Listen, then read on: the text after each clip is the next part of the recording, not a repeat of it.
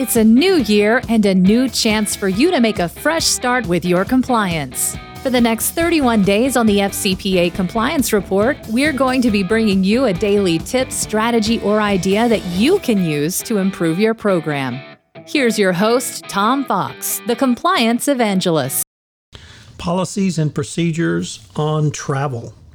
Prior to the 2012 FCPA guidance, the Department of Justice issued two 2007 opinion releases, which offered guidance to companies considering whether, and if so, how, to incur travel and lodging expenses for government officials under the FCPA.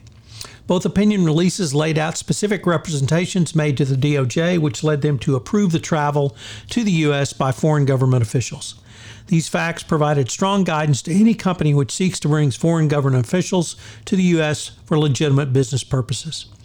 In your opinion release 0701, the company was desiring to cover domestic expenses for a trip to the U.S. for a 6-person delegation of the government of an Asian country for a educational and promotional tour of one of the requester's operation sites.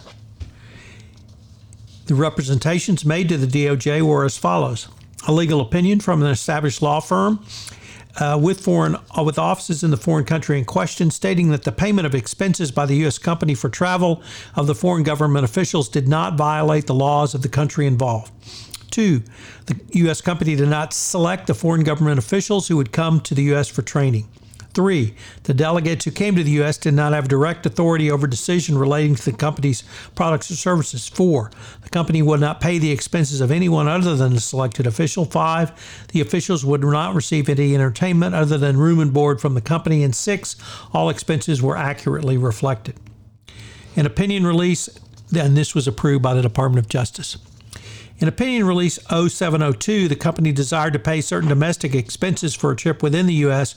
by approximately 6 junior to mid-level foreign officials for an educational program at the requester's U.S. headquarters prior to the delegates' attendance at an annual 6-week-long internship for foreign insurance regulators sponsored by the National Association of Insurance Commissioners.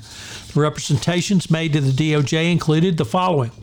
The U.S. company would not pay for travel expenses or fees for participation in the NAIC program. The company had no non-routine business in front of the foreign governmental agency. The routine business it did have with the foreign governmental agency was guided by administrative rules with identified standards. The U.S. did not select the delegates for the training. The U.S. would only host the delegates and not their families. The U.S. company would pay all costs incurred directly to U.S. service providers and only a modest minimum daily for the foreign officials based upon properly presented receipts. Souvenirs presented would be of modest value with the U.S. company's logo. There would be one 4-hour sightseeing trip in the city where the U.S. company is located, and the total expenses of the trip were reasonable for such a trip.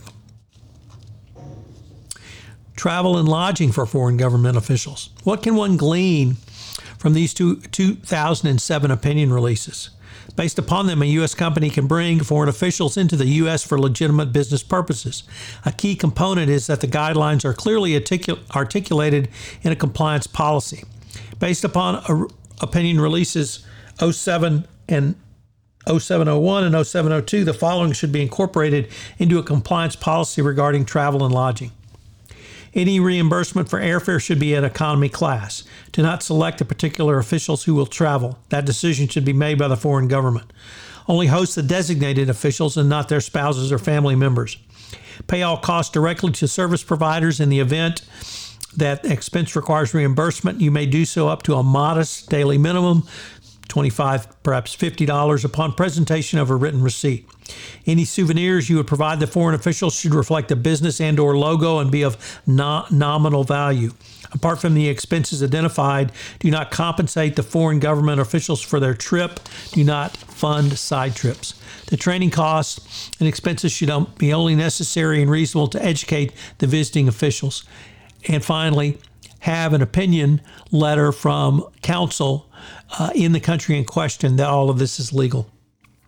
Incorporation of these concepts into a compliance program is a good first step towards preventing any FCPA violations from arising, but it must be emphasized as they are only a first step. These guidelines must be coupled with active training of all personnel, not only on the compliance policy, but also on the corporate and individual consequences that may arise if there is a violation regarding business travel. Lastly, it is imperative that all such travel be properly recorded as required by the books and records component of the FCPA.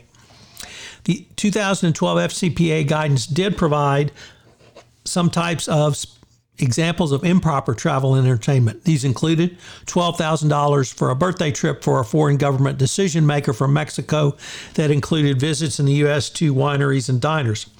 $10,000 spent on dinners, drinks, and entertainment for a foreign official. A trip to Italy for 8 Iraqi officials that consisted primarily of sightseeing and included $1,000 per day in pocket money for each official. And finally, a trip to Paris for a government official and his wife that consisted primarily of touring activities via a chauffeur-driven limousine. Finally, when companies like Walmart, Hewlett-Packard, or GlaxoSmithKline are in the news for alleged FCPA violations, it provides you a good reminder to review your compliance program. Not only from your compliance procedures and policies perspective, but also determine if the policies and procedures are being followed and if there are issues you need to take a look at more closely. So what are today's 3 key takeaways? Well, first, travel continues to be a plague for companies and compliance violations. 2, the key is not precisely the amount, but having a policy and procedure and following it. And 3, always remember to record travel expenses accurately and record them as travel expenses. If you're going to travel, or rather reimburse for travel, put that down specifically in your books and records. So if the regulators or the government ever comes knocking, you'll have a clear record of what you've done and your decision for doing so. I hope you will enjoy the entire month on written standards and that you will listen in again where we explore another topic in the month of May. If I could ask you to do so, would you pass on to at least one person this podcast series on the nuts and bolts of compliance as I'm trying to expand my audience base for 31 Days to a More Effective Compliance program. I hope you'll join me again tomorrow where I take up another topic in innovation in compliance. Thanks again for listening. 31 Days to a More Effective Compliance program is a production of the Compliance Podcast Network. This podcast is a part of the C-Suite Radio Network. For more top business podcasts, visit c-suiteradio.com.